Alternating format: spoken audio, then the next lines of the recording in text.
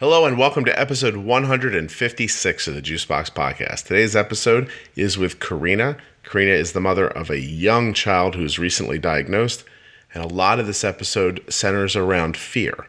But it's not just about being the parent of a child with type 1. It's about so much more. I really hope you listen. The Juicebox Podcast is sponsored by Dexcom and Omnipod. There'll be ads in the show for both of these devices. I hope you listen to those as well and check out the links in the show notes.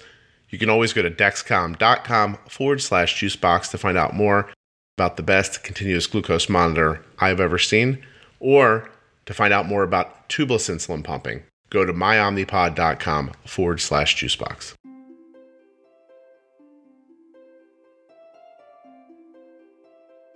I want to thank you guys again for listening and for sharing the show. I can see it in the downloads. Very much appreciated. Please know that nothing you hear on the Juicebox Podcast should be considered advice, medical or otherwise. Always consult a physician before being bold with insulin.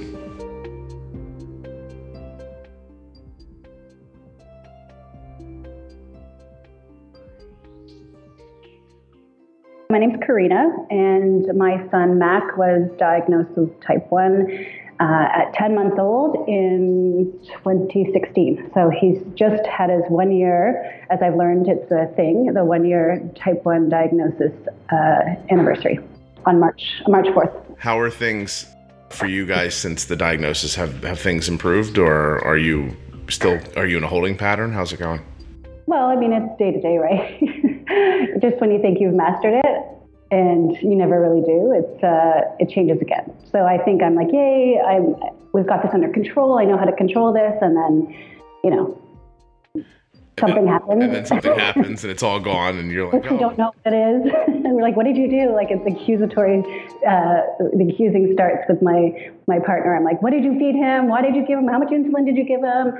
So the battles begin, and he's like, you're crazy, and nothing happened, and we feed him the same thing, and something different happens. So I've learned, which is out of my character because I like to be in control, that it's okay, that I haven't done anything wrong, and we're just going to keep on finding more tools, which I want to say thank you to you, because I don't think we'd even be where we are today without me stumbling upon your podcast, and it's helped us immensely to live in those ebb and flows, and also take back some control with giving more insulin, and also easing up on the carbs. I was a bit carb crazy and food crazy, where I was like, he can't have vegetables, he can't have fruit, he can't have rice, he can't have anything. So you've actually helped me loosen up a little bit there too. So I want to hear the thank you from him, because he was probably eating some pretty nasty stuff for a little kid, right?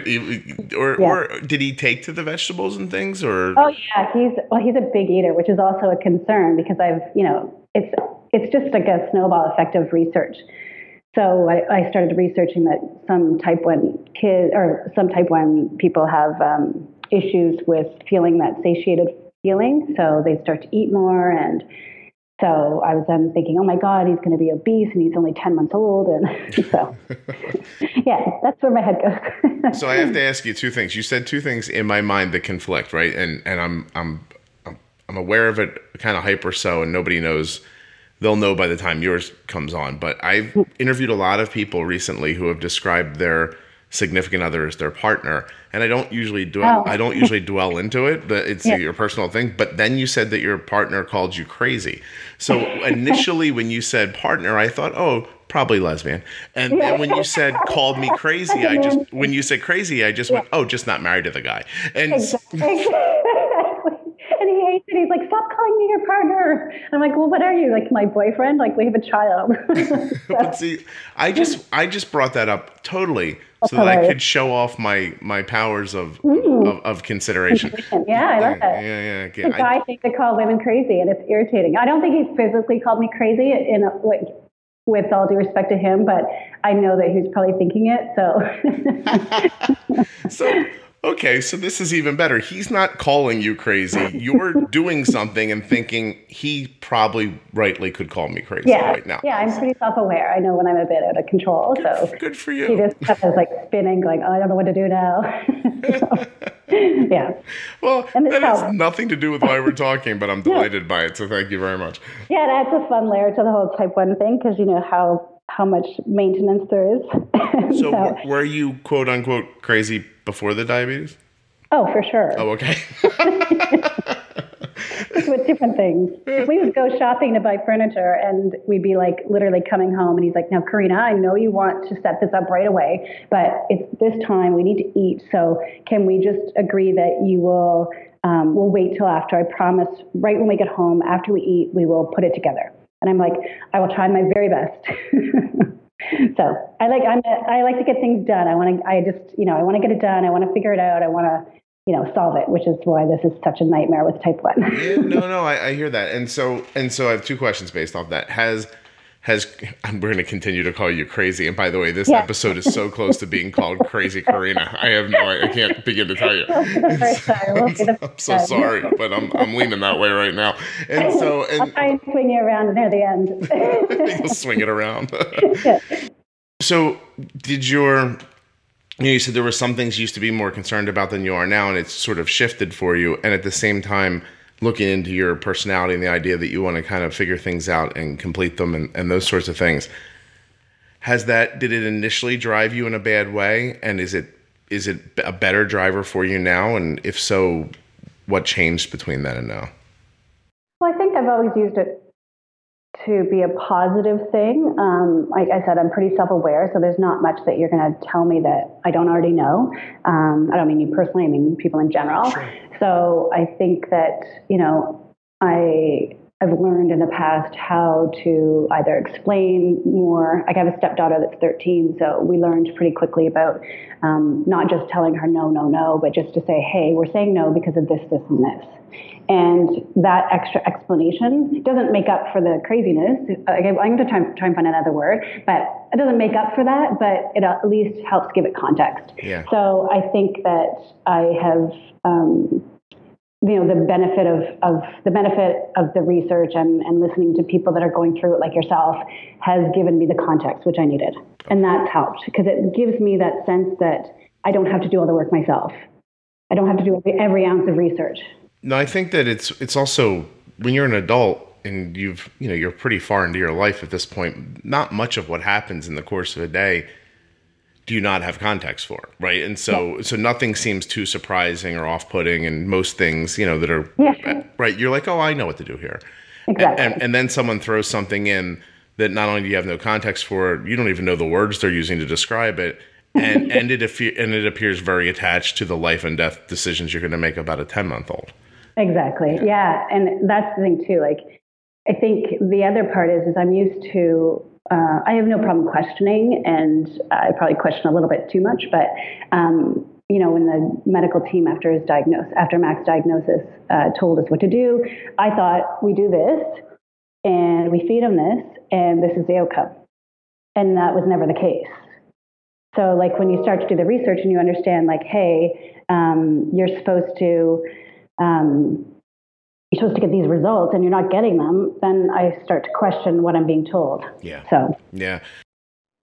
So what I'm hearing is really basic. It's a basic thing that happens to everybody. They gave you basic tools, like stripped down tools, and said, when you do this, this will happen. And that never happens. And when it does happen, it almost seems like a mistake when it happens, right? Doesn't it almost seems like it not happening is what's supposed to happen. And when it actually goes the way they said, you're like, oh, how did that happen? Like, how did we actually end up in the right place? I struggle with it a little bit. Like I still hear myself from back in the day when I think like, I get that they try to walk you through it slowly. Right. I do understand that. And then me that's lived through this podcast for well over 100 episodes now realizes that a lot of people can hear this information in a more compressed way and absorb it and make it actionable. It doesn't seem like that thing that I was taught 10 years ago stands true for everybody. And by the way, I'm assuming it's right for some people, but I just think that the doctors have gotten to a point where they just kind of lowest common denominator the whole thing. So if 1 out of 10 people they see during the day doesn't have the I don't know, the confidence or the ability to absorb everything at once and put it into practice in a fairly short amount of time, then they don't bother telling it to anyone. Yeah, and I mean, and that's exactly true too. Like we were, Mac was in DKA and in critical care, and we get released into the regular. So we're in Toronto at the Sick Children's Hospital, which is an amazing hospital. My nephew, coincidentally, I don't know if it's coincidental, but had a heart transplant. So he was there when he was an infant. So like, we know the hospital very, very well. And the teams there are amazing. Now they've saved both, my nephew's life and my son's life. So we're indebted to them. But you come out and you go into diabetes daycare upon discharge. And, I hadn't done research at that point because you're just stunned. Like, 7 days ago, my son and I just had a cold. Yeah. We didn't have diabetes. We had a cold, but this was it. Like, that's why he wasn't eating. That's why he was sick. And then now he's got type 1 and I'm, stunned. We're exhausted and we go in to learn how to care for our child. And they're saying, you're going home at the end of the day and you're going to be giving your child needles. And I was like, you're insane. Yeah. No, we're not leaving. We're staying here. I don't want to go home. And then you learn like only 1% of the population of the type 1 diabetic population has diabetes this young. And so then even in the hospital in critical care, so in critical care, they have one nurse per patient, and he was only in critical care for a couple days, 3 days maybe. And at one point, they'd taken him off intravenous and gave him his first injection. Mm-hmm. I think it was that. I can't remember if it was I can't remember what it was, but anyway, I think it was that they'd given him his first injection, and then he was going low to the point where she took his blood and he was 1.9. And his eyes are rolling back, and I'm like, we're losing him. And she's like, I know. And you never see critical care nurses panic ever. Right. And she was losing her mind, and she was looking for the code button. And I was like, what the hell is going on? Like, you guys should know this. Like, why is my son going low? So then it sort of gave me the feeling like they don't get this many children this young, which they do. But that was my sense. I was like, you don't know what you're talking about because everything you have is geared towards an older child. Even in our diabetes daycare, we show up and there's like play toys, but there's no crib. I mean, like, my son's 10 months old. Like, what? We can't sit here for the whole day. Like, he needs to sleep. Like, the lights are all on. It was just like, it was nuts. Because I was like, it didn't feel like it was kind of focused on kids that small. And then it seemed like the care was also going in that direction. So do something for me real quick for the rest of us who don't live in Canada. Can you put 1.9 onto my scale? Oh, yes. I meant to do that. I was going to do all my calculations for you. I was going to be so impressive to you, but anyway, I'm not. So 1.9 times 18 is 34.2. Holy shit. Yeah. Sorry. Good job.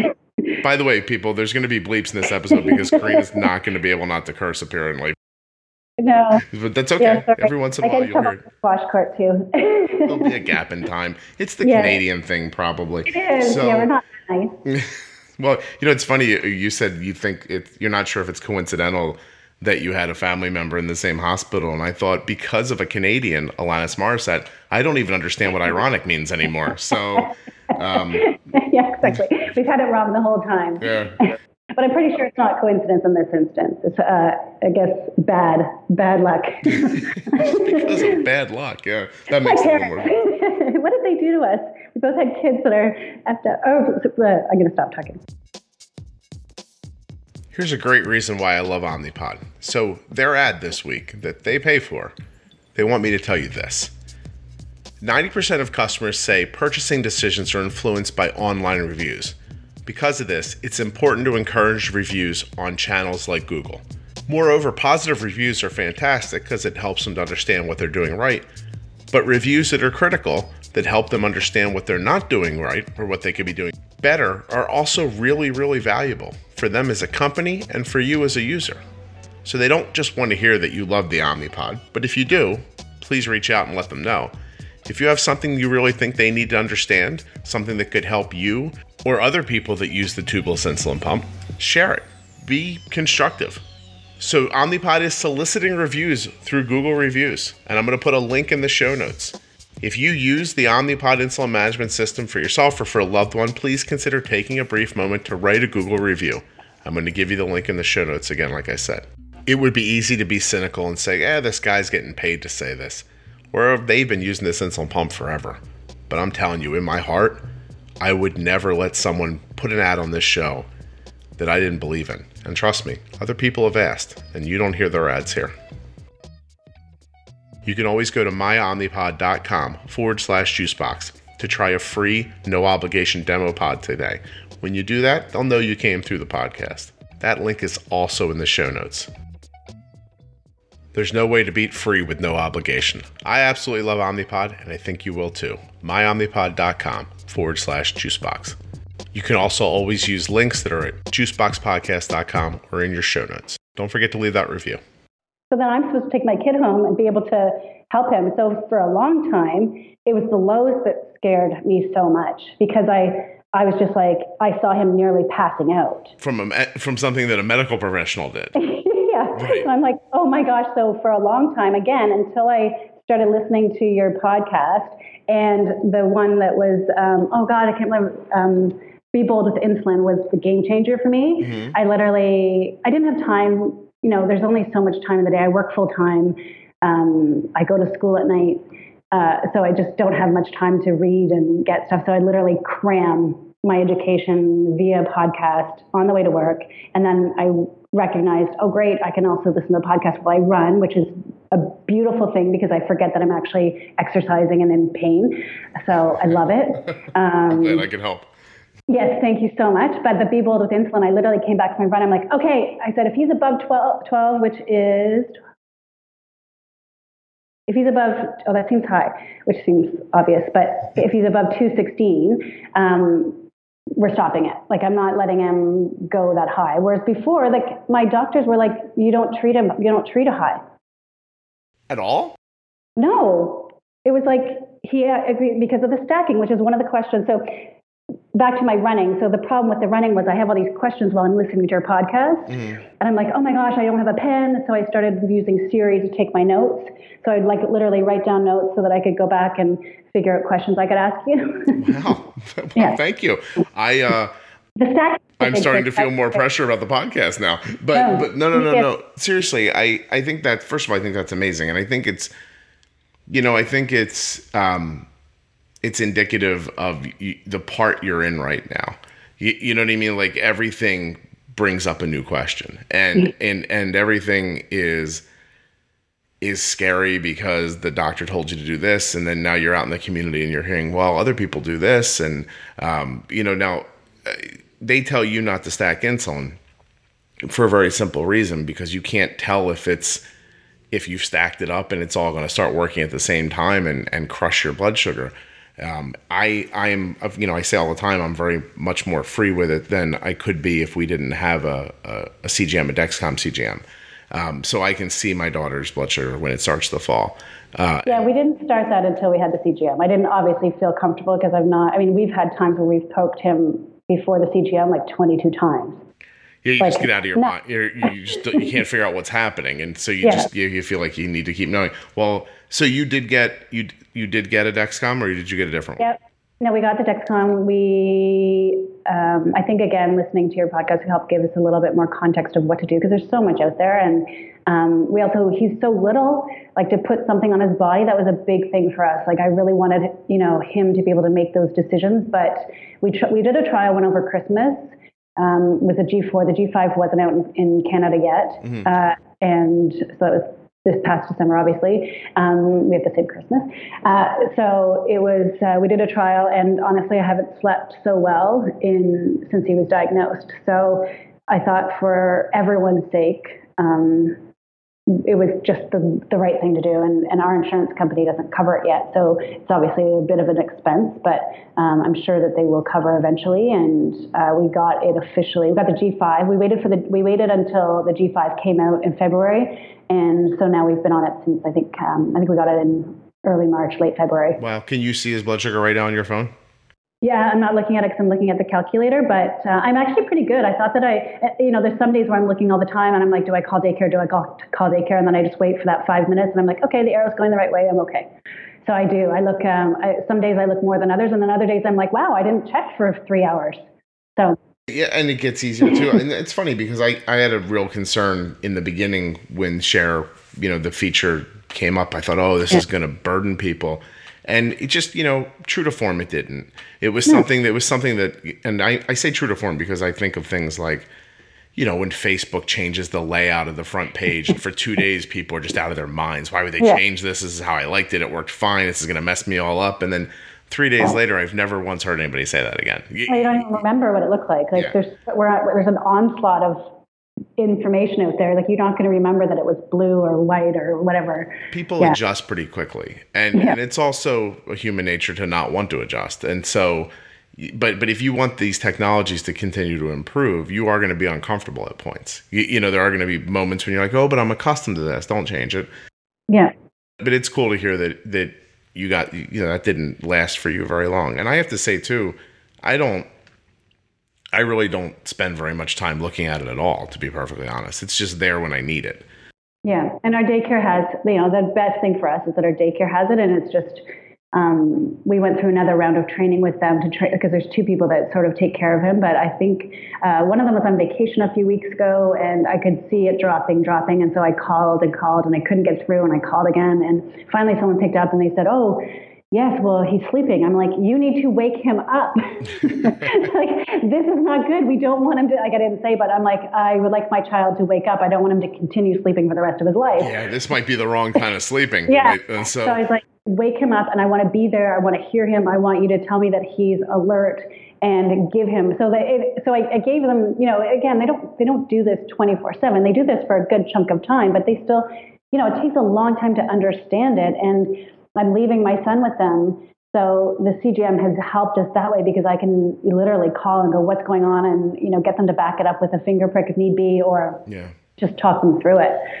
It is just very interesting listening to you this early on in the whole process. Like, because seriously, I don't mean it jokingly. Like, I know. You're a year into it. You're a focused person. You're a high energy person. You're somebody who believes they can get stuff accomplished. You seem like, at first glance, the really wrong person to have a kid to get diabetes, right? But at the same time, you seem like you're managing it, and I really feel like I could talk to you a year and a half from now or 2 years from now, and you just wouldn't be this person anymore. Because I think it's difficult for people to understand. My daughter was 2 when she was diagnosed, and she weighed about 17 pounds at that time, and it's a different animal to have a person with diabetes who can't really articulate how they feel or their concerns or their fear or anything like that. You do feel like you're just in the dark constantly. Yeah. And right. And you don't know if they're crying because they're 2 or they're crying because they are like high or low or, like it's imminent death all day long. Like, you're just like, what is going on?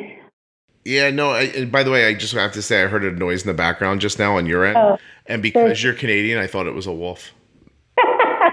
No, they are wolves. Like one of our creative directors has her 2 twins in. Oh, okay. And there's 3, so it's them running down the halls and screaming. What's completely unfair of me, because if you were calling me from any place in the United States, I would have just assumed it was something else. But you're in Canada, so I imagine there's like a moose outside of your window.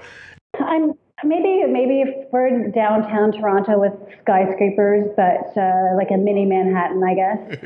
It's unfair of me, I think, is what I'm saying. It's okay. I'm sure there's a wolf. We do have major parklands, so I'm sure there isn't. There's a coyote, or at least a coyote, pretty close. I mean, they do have news clips a couple summers ago where people were throwing balls for coyotes. Oh. I may be making that up, but I'm pretty sure I heard that. You might be making up something about balls and coyotes. Yeah, I think they were playing with the coyotes or something like that, like it was a dog. But don't quote me on that because everyone's going to think that we're really nuts up here. But I'm sure that's not true. Edit that part out. Well, okay, so what's been the biggest leap for you so far? You want to talk about a leap? How about understanding what your blood sugar is doing, how fast it's doing it, when it does it, what's impacting it? That's a leap. And that's exactly what you get with the Dexcom G5 continuous glucose monitor. You see how slick I am there? I was like, this is what I said back when I recorded the podcast, and now it's an ad. All right, people, listen. Dexcom.com/juicebox. You want to be able to see your blood sugar. You want to see how fast it's moving. You want to see when I put juice in here, this is how long it takes to settle back out again. You want to get off the roller coaster. You have to understand the data that comes back from the Dexcom. You hear us talking about it every week on the podcast. It could not be any clearer. This is the way we roll. My daughter's A1C has been between 5.6 and 6.2 for now over 4 years. And I'm telling you that without the Omnipod insulin pump and the data that comes back from the Dexcom continuous glucose monitor, these successes do not exist in our life. How about share and follow? How about that idea? How about being able to see someone's blood sugar when you're not with them? So it's not just these little successes you can have between 5 when you get home from work and, before you go to bed or something like that, but you can see somebody's blood sugar on your phone when they're sleeping, when they're at school, when they're off at college, when they're in gym class, when they're playing softball, when they're playing soccer. You can see it always. This is definitely something you should be interested in. Please trust me. Please either click on the link in the show notes or go to dexcom.com/juicebox to find out more. The Dexcom G5 continuous glucose monitor is a game changer.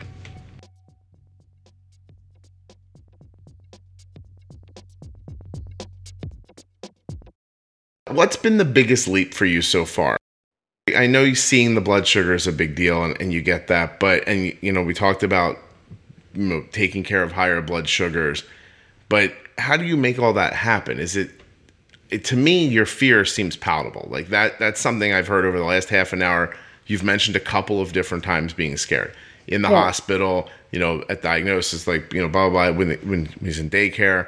So fear is like an overwhelming factor in your life still. And I'd be really interested, if we were friends and we were chatting about this, I'd be really interested in trying to get that part of this process gone for you, because it's such a big leap after you stop being afraid. Yeah, and I think that the hard part is that your medical, like we just had our 3-month appointment a few weeks ago, and got his A1C, and it was 7.5, which I was nice. Like, oh, really? I was like, no, why is it 7.5? We need to get this lower. But what was it prior? 7.5, so it didn't change. Okay, but 7.5 is first of all, very good, especially for a little kid. Yeah, that's what they said. Yeah, well, you can't listen. That they're just trying to be nice to you. I know. Exactly. I'm telling you for real. And so, it's hard to pinpoint exactly what they're going to eat or not eat. It makes it more difficult to pre-bolus. They take naps. Like in the middle of the day. My daughter doesn't just decide to lay down. As a matter of fact, when people go to sleep, I see with Arden all the time, when she finally goes to sleep, her blood sugar begins to fall almost all the time. Yeah, I'm already thinking about getting Jennifer Smith back on to talk about why your blood sugar gets low when you. Oh, that would be great. When you go to sleep. Even last night, I'm like, is this normal that we're giving him I forgot somehow to get bananas yesterday at the store, but I was like, well, we have honey, and I loved it. I think you said it once too. Like, it's the funniest thing to see a child dead asleep, eating and searching for that food with their mouth. Like, it's hilarious. Yeah. But I forgot bananas, and so I gave him honey, and it stabilized. I just did the nudging, the sugar surfing nudging, right? And so that worked. But then, a few hours later, the alarms are going off, and we did a little bit more. And so I don't know if maybe I haven't listened to that episode yet, which I'll go back and listen to. But I didn't realize, because I said, well, Bo was saying, I don't understand what's happening. Maybe we need to drop his Levemir. And I'm like, no, we're not. I'd rather give him a little bit extra to help him and be up 5 times a night than have him be high. It's just, that's where I am now. Whereas before I'd be like, I don't want to see a single digit because it freaked me out. But that was before the CGM. Now, double digits are the worst for me. And I mean double digits. Like a high number. Exactly. So I'd be 10 times 8. So that's 180. I could do that math in my head. Right. So if I saw a 180, I'd be freaking out. Mm-hmm. But now. Okay. So let's talk about that. I think that, I just this morning before I spoke to you, listened to one of the podcasts that I like, Invisibilia. And they were talking about emotions and how the standard concept that we have of emotions are that they happen to you. Mm-hmm. But there's this researcher who's making these kind of great, inroads with the concept that some of your emotions are are not just happening to you, but you can be in control of them a little bit. Mm-hmm. And so I would think, just from listening to you for a little bit, keeping in mind I have literally no training whatsoever in psychology, that I think you're creating your fear. Probably. Yeah. And because you seem like cognitively you're not scared, but then your reaction pushes you to a place where you feel like you should be, which is afraid for his life. And I think I think it's possible you might be your own trigger. Yeah, I need to figure out, I think you hit the nail on the head in some respects there. I think that my response to fear is to read as much as I can. Like, that's why I'm going to night school to become a holistic nutritionist. Like, I work in advertising full time. I have a child with type 1 diabetes. I don't need to be going to night school 2 nights a week, really. But you're trying to figure this out for yourself. Exactly. Yeah. Before the complications arise, I want to know that I can help support his liver if he has liver complications. I want to know that I can help support his kidneys in a holistic way versus just more dialysis and drugs and everything else. I want to be able to be prepared to read about that. I haven't physically been able to read about and listen. I think you had a couple people on that talked about the death of their children. Mm-hmm. And I did listen to one of them, I believe. And I wanted them to tell me exactly what not to do. But obviously that wasn't the purpose of the podcast, but it's that. So I need to find all the answers. No. Yeah. And so I do think you're in a spot that I completely understand, by the way. That you're thinking about, but at the same time, I understand feeling that way, but I would want to encourage you not to, mm-hmm. because I think the idea that knowing for sure something's going to go wrong in the future is only going to sort of ruin now for you. Yeah. And so the lesson you might want to take from the moms who have shared about their children passing away is, one in their early life and around 12 or 13, and one is a teenager just about ready to graduate school. I think one of the lessons there is they both said the same thing. They wouldn't have traded the life their kids got to live for the promise of more, because what if they just lived this sort of covered up, scared life and then got 40 years of fear instead of 24 years of happiness. Yeah. And I think you are in a really kind of strange, again, understandable, but spot that you, in my opinion, should get out of if you can, because if something does happen 40 years from now to your son's liver, there's probably going to be, I'm going to forget all my education. Well, there's going to be advancements by then that you can't imagine right now. Yeah. And so I think that my thought here is try to imagine that 40 years ago, somebody was trying really hard to come up with a way to, I don't know, regulate insulin better, except now that just sort of exists. Mm-hmm. And that person they weren't the one who did it. You know what I mean? Like, I think that even though you're living in the best possible time to have type 1 diabetes right now, that 5 years from now is going to be that much better. And 10 years from now is going to be that much better. And it's hard to, I'm sorry, hold on a second. I just have to tell Arden something. She needs a couple of little snacks. And for some reason is incapable of reading up 2 texts. Just what? I'm like, well, just look up a little bit. It's right there. But nevertheless, so, there's going to be, I know that people get promised all the time, there's that old adage, I was told there'd be a cure in 5 years, like that kind of thing. Right. Yeah. And so it's hard to say stuff like this, but I have no backroom information. I only know what's out in the public, but I would bet my house that we're all going to be using insulin pumps that talk to glucose monitors and have an algorithm that decides on when to cut your insulin back and when to give you more insulin by 2018, 2019. And that is so close to now. It's Yeah. And I mean, I look at Mac will still only be like under 5. Right. And so you trying to figure out a microbiotic that might support his liver better 35 years from now may not be a good use of your time, is what I'm saying. But I don't want to. I'm not mocking you, because I 1,000,000% understand how you feel. Yeah. And when and just like in the beginning when we were talking about not getting enough actionable direction from doctors in the vacuum. You do whatever you do because you're trying to get somewhere, you're trying to get to something, trying to fix it, trying to get past it. And I just we when he was first diagnosed, I literally did, and I was probably a little bit not judgy, but like, oh, how come people don't know this? Like I researched anyone who'd found a cure for type 1, and I contacted about 5 or 6 scientists.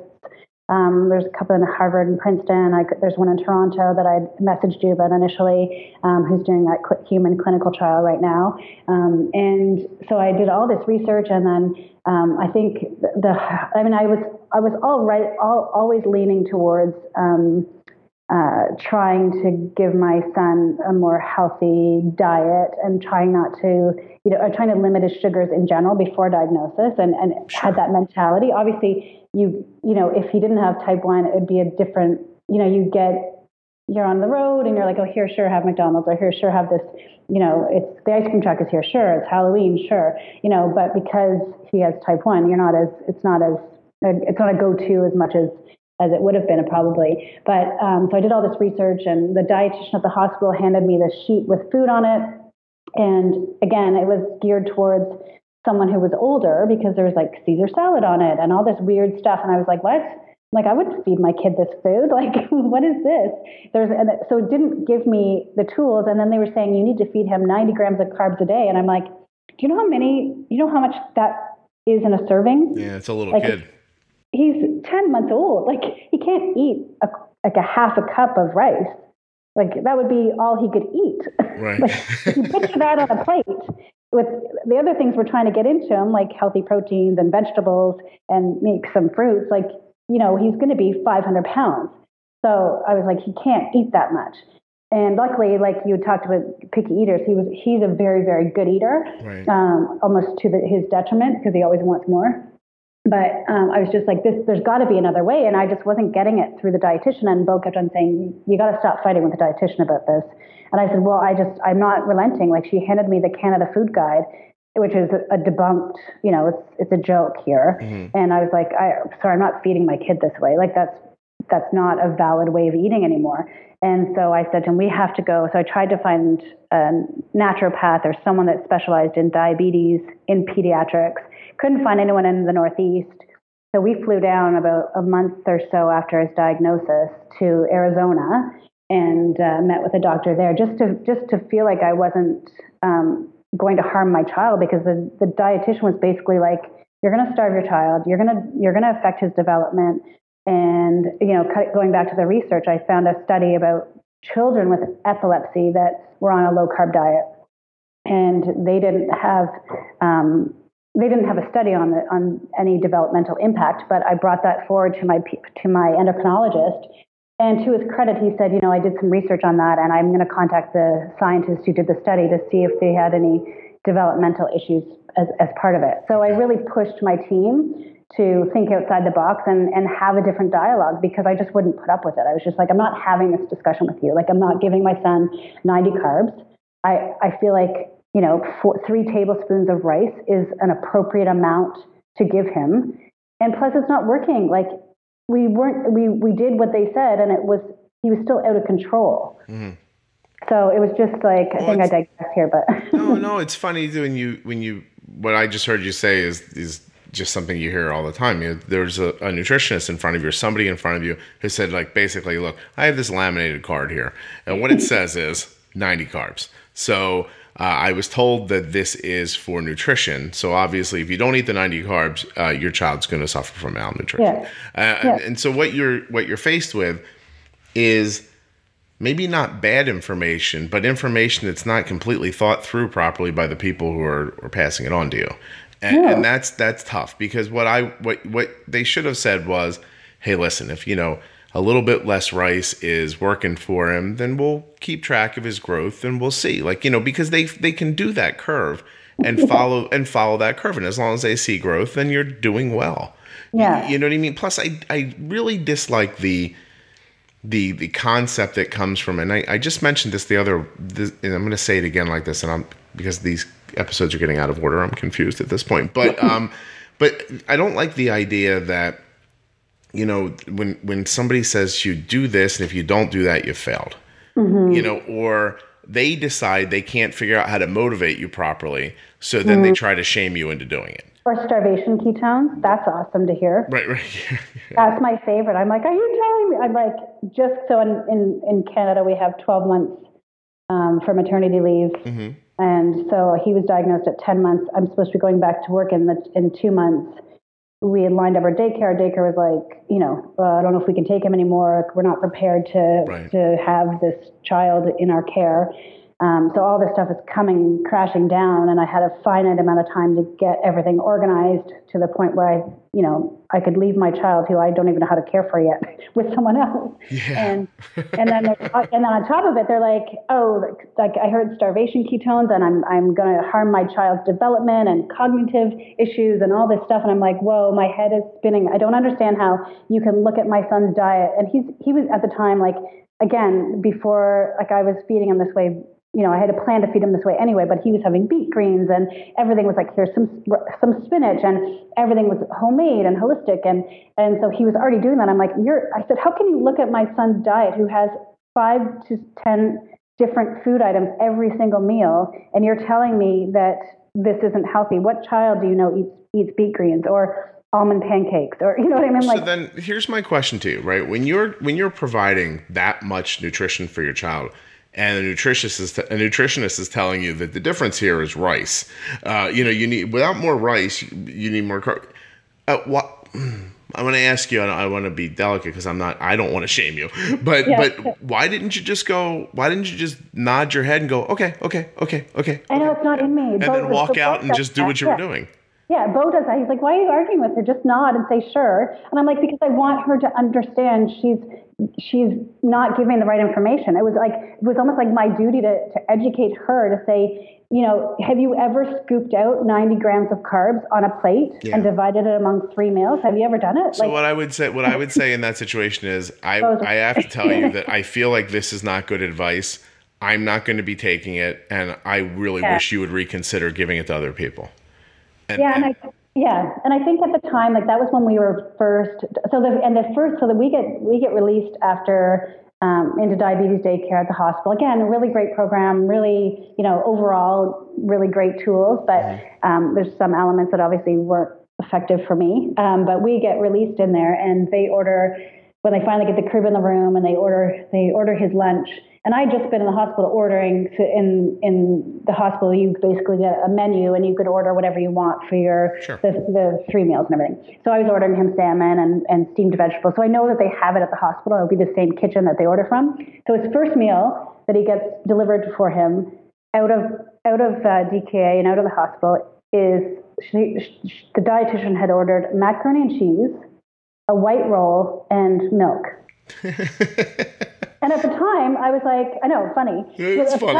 I know, at the time, like, oh, he's going to love this. He's never had mac and cheese, because I was still so exhausted. I didn't do any of the research. I hadn't done the research yet to understand the impact of carbs on his blood sugars. Right. So this is what they give him. I was like, so afterwards I was like, oh my gosh, this is the person who's giving me dietary advice. They ordered him mac and cheese.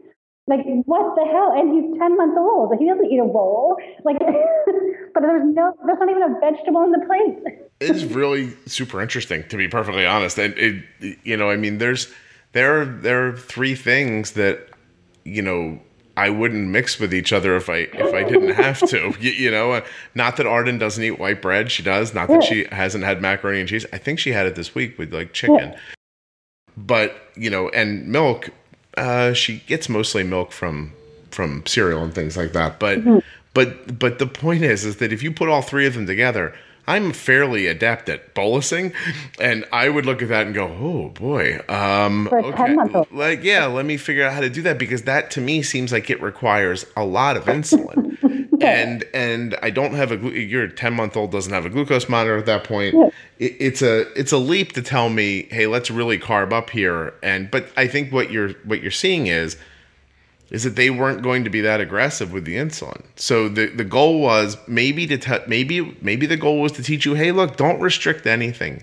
It'll be okay, and the blood sugar is going to get high and it'll come down later. And that is how some people think about it that way. Well, and we, like I said, until I listened to your Be Bold with Insulin podcast, the concept of treating the high wasn't there. And so at my 3-month appointment, as I mentioned, I said to them, and I know that, and I think you had said before, you're like,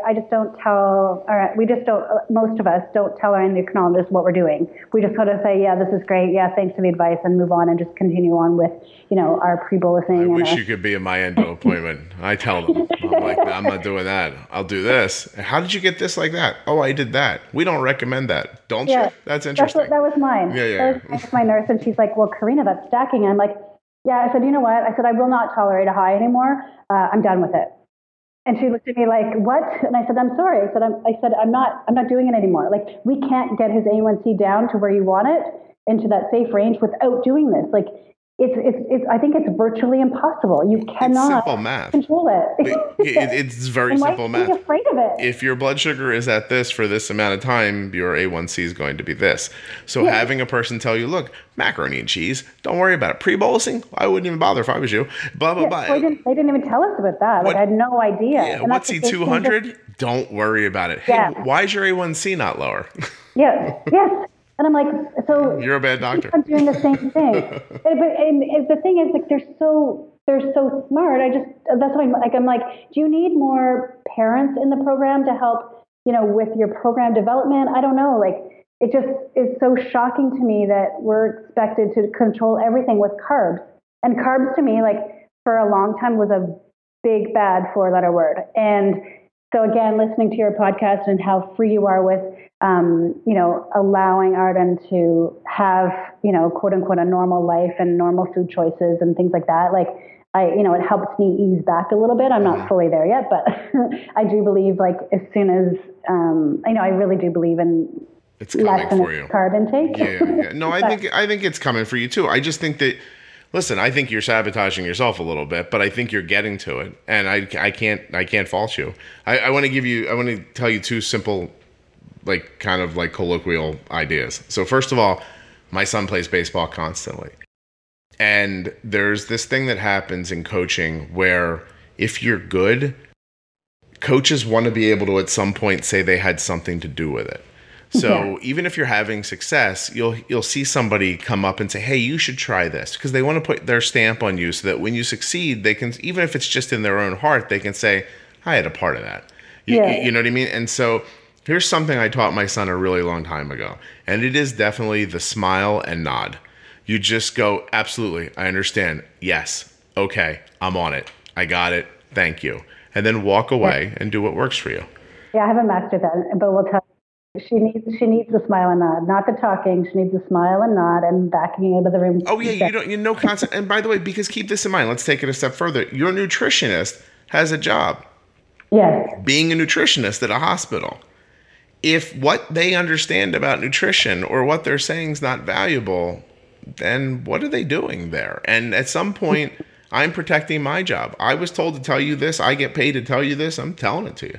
And then, the dietitians at the hospital are government directed, so they do have to follow the Canada Food Guide. So until that changes, I don't know that their nutrition advice is going to change. And they do say it doesn't matter, like, literally, and I'm sure you heard this as well, it doesn't matter what you feed him, we'll just match his insulin. Oh, and by the way, I don't have a problem with that. But you have to time the insulin. You can't just, the amount of it doesn't count.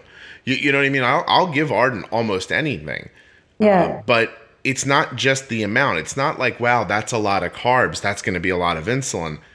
It's, wow, that's a lot of carbs. That's going to be a lot of insulin. I really have to time this correctly so that when these carbs are trying to make their effect on her blood sugar, that insulin is fighting back in an equal and specifically timed way.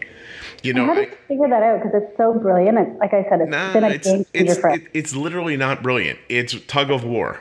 If you pull on one side and I don't pull on the other side, you fall over. and vice versa. And when we're both pulling equally, that rag just sits in the middle of that rope and never moves. You can pull forever and it's not going to matter. You just need the insulin and the carbs to be pulling at the same time, and you need them to get done at the same time, or in reasonably speaking, the same side. Yeah, it's a very basic idea. I learned it by watching the Dexcom graph. I was like, oh, okay, the insulin went in here and she got low, but then, 25 minutes later, she started getting high. So that means that the food didn't start really hitting her until 25 minutes. What was in that meal? Oh, you know what? It was a real heavy meal. There was no simple sugars, nothing that would affect her very quickly. It's stuff that took a little long time to it. And then she had like a high later. Why? Well, because there was there was a bagel or a pretzel, and it's still sitting in her stomach and dissolving slowly and giving off sugar. And so now my insulin's gone, but the bagel's still being digested. Then I was like, wow, okay, so maybe I should do an extended bolus and stretch that insulin out a little more, because I don't need a big burst of insulin up front. There's no simple sugar. So let it go in slower. Or if it's a mix of stuff that's more simple sugars that your body's going to pick up quicker and it's a long lasting, then maybe what I need is more insulin and have it extended. And it just started working. I gave her Arden's, yesterday, her lunch pre-bolus is going to be very similar to what it's going to be today, because right now today her blood sugar is 66. So it was 71 while we were talking. It was 70 right before you and I started talking. We cut her basal off for a half an hour, but we were still have some insulin left over from a high blood sugar from early in the morning. So early in the morning before she woke up, Arden's blood sugar got high, and I didn't wake up for the CGM. So I had to address a 200, a big blood sugar, like 250 for us, which is really big. So I gave her a bunch of insulin, but I didn't give her enough to crash her down. I needed her to come down slowly because she was on her way to school. So she's been drifting down over the first couple hours of school. She got the 130 to 120 to 101 and then 90 and 80, and she got the 75. And I said, hey, shut your basal off for a half an hour. And I did it too late. And so she hit 66, or she hit 70, and right there. And I sent her a text while you and I were talking, and she's got some fruit snacks. And I told her to eat half the pack of them. So that's 3.9 for us. Yeah, right. And so it's not far from her range, but 70 to, we try for 70 to 130. So, and by the way, too, she hasn't tested. She's at school. It's possible she could test and she's really 85.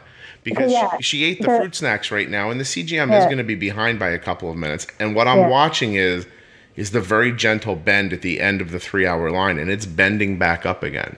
Yeah. So there's part of me that thinks in one more minute, when this thing cycles again, I'm going to be able to tell you her blood sugar is a little higher than this, which is an indication to me that it is still going up. And I don't want it to go flying up, because 20 minutes from now, I need to give her insulin for lunch. Yeah. And so the concept here will be is if she's still in the 70s 20 minutes from now, I still have to give her, I'm pretty sure that her lunch today is going to need 9 units of insulin. And so my concept here is that I'm going to give her 9 units of insulin 20 minutes from now. And if her blood sugar is 70 or 75, I'm going to extend it out. I'm going to give her 0% of it up front. None of it. Yeah. And I'll extend the rest out over a half an hour. So that by the time she sits down and eats, the first 4-ish units have been put in, but they're not even working yet. Yeah. So she starts eating with a 75 blood sugar, and just as the food starts to hit her, the insulin starts to work. And that's it. It literally couldn't be simple. Yeah, it's very simple, right? It's very, very simple. We don't have a pump yet, so that is blowing my mind right now. I'm like, oh my God, I'm not ready. but it's very simple because I've done it a billion times. You might have listened to it and been like, those words are simple, but how do I make that happen? But the way you make that happen is experience, by seeing it happen over and over again until you trust this is what happens in this situation. Once you can trust it, then you can work with it. And by the way, it'll go wrong once in a while. Once a year, it'll go wrong. And when it goes wrong, we get alerted and then we do something else. If me being all bold right now with her blood sugar sitting at 70 gets sideways on me in the next 10 minutes and she's all of a sudden diagonal down and in the 60s, well, then I'll have her drink some juice. Yeah, I feel so much more in control with the lows now. Again, because I listen to you, I'm we can treat them. It's cutting, it's that nudging concept, which I love. It's just trying to get that arrow to go horizontal, and then we can take a couple breaths and see where we're going and, figure out the plan. And a lot of it's, by the way, with great thanks to, if you go all the way back to an episode called Rick Lives on a Boat, because I was talking to Rick and he lives on a boat. And I'm not that imaginative when I make up the titles of the podcast episodes.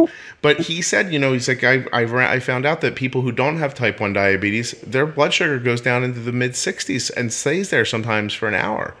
And they don't panic. I'm like, well, I said, what are we comparing this to? Like, what is a normal person without type 1? What do their blood sugars do? And they don't give you that information. So I'm really fond of context.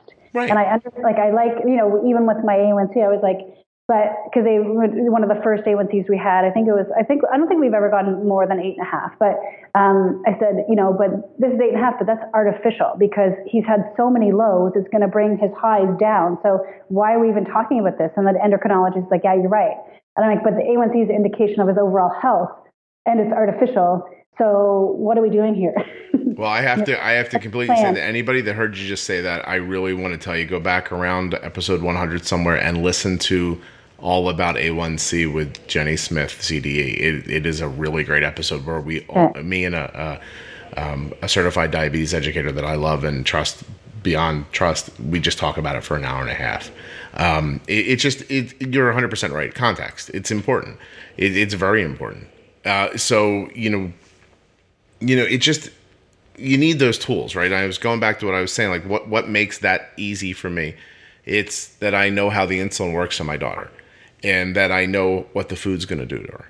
And then I just balance those two things and I put them together. And I've tried to explain it a million different ways over the podcast, but in the end, you're just lining those two things up so that they work at the same time. Sometimes I think about it as like the scales of justice, except both scale sides have a hole in the middle, and I'm trying to fill them with sand and keep them balanced at the same time. Yeah. And so you put sand in, and then you got to put some in the other side. Then it runs out. You just sort of keep putting it in, and if you put it in the right spots, the scale never moves. You know, and so you just have to add carbs or add insulin or subtract carbs or subtract insulin at the appropriate times. Yeah, I feel so much like today compared to last year, like I just didn't have control. He'd be high and we didn't have any tools to do anything. And I'd listen and read. I'm like, but we weren't told to give him extra injections. Maybe it's because he's not at a pump, but I realize now it's because they were, obviously afraid with his age, him going so low. But now that we have the CGM, I'm so much more able to, take those leaps and understand that that it's in my control to correct it. I can, There is genuinely nothing wrong with being very cognizant of that, aware of it, and respectful of it. Yeah. But you can't be afraid of it. No, and I even changed his warnings before were much broader. Mm-hmm. And I'm like, no, I'm so confident now. I'm going to tighten that up. I'm not there. I never keep the lines never seem to stay in there for very long, but they're there, like they're tightened.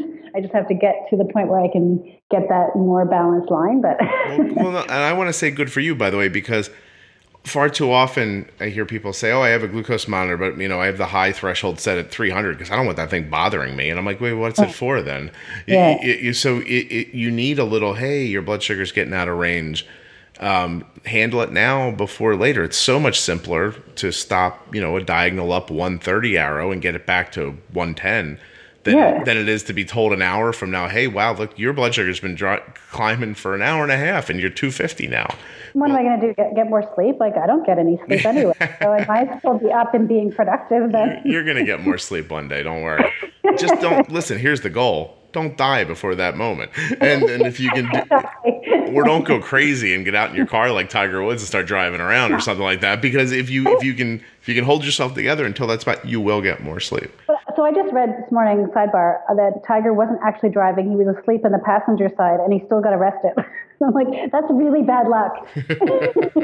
He'll get out of that, by the way. But yeah, for sure. He's Tiger Woods. So I have two questions for you because we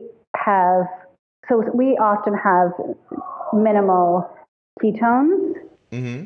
And our dietitians are always freaking out and like not giving enough because they know my mentality. They're like, you're just not giving him enough carbs. I'm like, but we are. He's getting, rice or sweet potato or, some sort of carb like that with every meal. Your dietitian thinks that your son has ketones because of like starvation ketones. Like he doesn't eat enough food and he's in ketosis. Because of my previous, arguments with them. I think they just immediately go there. But I'm asking you, does he eat on a regular schedule? Oh, yeah. Are there some carbs in what he's eating? Yes. Every meal. Are his blood sugars a little elevated? Sometimes, yep. I think that's probably that.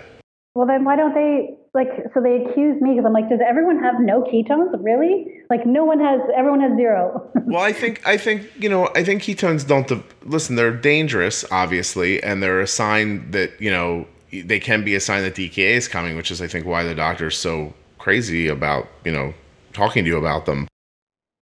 I'd maybe go to a different source to get the answer, not from me, obviously, because, the extent of my day so far is I've cleaned a pot and a pan and I'm planning on cutting the lawn later. So, but go to somebody who really knows, because if he's getting enough nutrition and it's not that, then really what your concern should be is, do you have enough insulin? Maybe you're not using enough slow acting insulin because you're not on a pump. Yeah. Right. And so if you find yourself, injecting a lot to affect things, that could be because you don't have enough background insulin. Mm-hmm. And if you don't have enough background insulin for all day long, then you are going to see ketones, I imagine. And I think it's really hard with him because we have increased his Levemir in certain instances. And at one point, his daytime Levemir was like 2 units. His nighttime Levemir was a half a unit. You do split it. You give it to him every 12 hours? Exactly, yeah. And now his nighttime one is up to 2, and his daytime is still running a bit higher at 2.5. But it's just been like, everyone talks about growth spurts and whatever else. And, so I think it's just going to be trial and error, and I need to be comfortable. I'm trying to be comfortable in that, sure. Uneasiness. No, it's not. It's definitely not easy. And you're not the first person I've spoken to, by the way, from Canada who has issues because of the way the healthcare is set up and what they are allowed. They're very stringent about what they're allowed to say and what they're not allowed to say. And it's different down here. It's not, the government told me to say this, so I said that. Right. Down here, it's, hey, we're protecting ourselves from litigation. That's not what we recommend. Yeah. And when a doctor tells you that's not what we recommend, many times what they mean is, I have a better idea of what to do, but our lawyers have told us not to say that, so that's not what we recommend. And you're in a very similar, just Canadian version of that. This is what the laminated card says. So yeah. And I mean, this is what is covered. This is what's not covered, and so you just sort of make those decisions, I guess, based on what's available to you. So are you thinking? We're up on an hour. But are you thinking about a pump? Yeah, and again, our only hesitation, as I mentioned in the top half, is he's got so little real estate on his little body.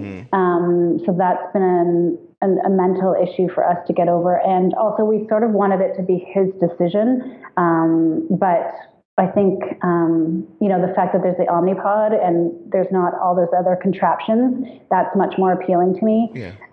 So I think, we've gone to the carb, so that in Toronto, I don't know if it's Canada-wide, but in Toronto you have, in order to get a pump, you have to go to carb counting classes, which are not very helpful, and also 2 pump classes. So we've gone to the carb counting classes, and then we just have to go to the pump classes in order to be qualified to get the pump. So. Well, let me give you some advice, which I don't often do. Both of the things that you're concerned about, you won't be concerned about after you do it.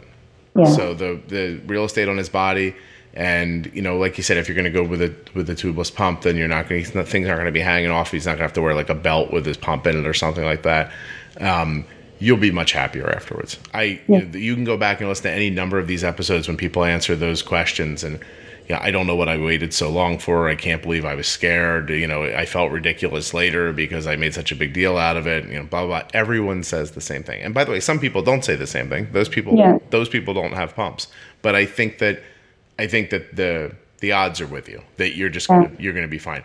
I would try to, because I'm looking out for your not your husband, obviously, but your significant other. But I'm looking out for him by telling you, I think that this is just another area where maybe you're your own trigger Just, Well, this one, I will say, is more him than me. oh, well, he's a son of a bitch. He's not perfect. He's not perfect. Lest you be confused. Well, he looks at you like you're crazy. Of course he's not perfect. It's another one of those, now that becomes a, this isn't how I imagined my kid thing. Exactly. And so tell him to try to imagine him like that, and then everything will be fine.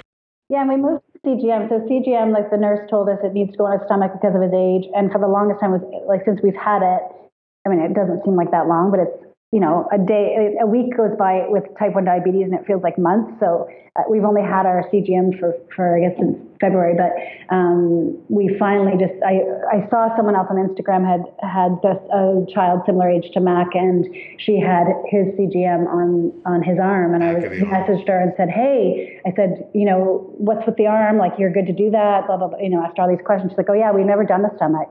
And so then right then I said, we're changing it. Arden's has never been on her stomach. Yeah, Arden's has never been on her arm, by the way. Oh, where did it go? She wears hers on her hips. Oh, interesting. Yeah. So there's sort of that, I've described it before, but real quickly, there's kind of a space between the point of your hip and the roundness of your butt curve that's a little flat, and she just puts them there with the wire headed towards the cheek. Oh, mine's not flat anymore, so I'm trying to feel it. But you're like, I get where it used to be flat. Thank you very much. But there's that spot there. So between and Arden's insanely active, and slides playing softball all the time, and we've never ever had an issue with it. As a matter of fact, I've only had one ripped off in recent or any memory, and it was because her and my son were messing around, and my son reached out and like quite literally grabbed at her and grabbed her shorts and the whole rig at the same time, which is always fun. Yeah, and she yelled at him, and then we changed it. I have to get out there, Dino. So anyway, thank you so much for coming on. I genuinely at this point think that you could come back a year from now and we could just call the next episode Calm Karina. But I listen, I want to say again, I'm not a therapist, obviously, but I think you are so close to making a leap for yourself. I think if you trust yourself a little more and don't worry about the future that you can't control and stop trying to help people that aren't you, I think you're okay after that. I think you won't be arguing with your doctors. You won't be searching because, the search for a cure, like I didn't say it to you back then, but you were talking about how you contacted everybody who's looking for a cure. Here's what I think about a cure. There's probably never going to be a cure for type 1 diabetes, but there could be. And I live every day hopeful that there is, but I don't live every day expecting that there will be. Mm-hmm. And then the last part of it is I never think about it, because if someone cures type 1 diabetes, it'll be on the news. I'll find out. You know what I mean? Like, so searching for it, it's not like it exists and you haven't found it. Mm-hmm. And so I think if you can take sort of some of that like searching out of your head, it would be really, it was helpful for me. But I'm not judging you. I'm telling you from experience. I used to get up every morning and scour the internet for ideas that diabetes was about to be cured, or that it had been cured, and just somehow magically no one had told anybody. And it's just obviously not the case. So yeah, it's funny because I stopped. Like, it's funny that you say that, because I laughed to myself not too long ago. I said, I remember when I used to wake up and do that exact thing, or spend all night just researching. And if there was a news article that came out a few months ago with the cure, I would not know about it because I just haven't done it. I haven't done any looking. It's I'm happy if someone reaches out and says, hey, by the way, but it's the same thing. Like, you're just too busy doing your own life, or living your own life. And there's also something to be said for the fact that there's something called research season, where researchers need more money. So they find people to write articles about how great everything they're researching is, so they can get more money, which, by the way, is needed. And I'm fine with all that.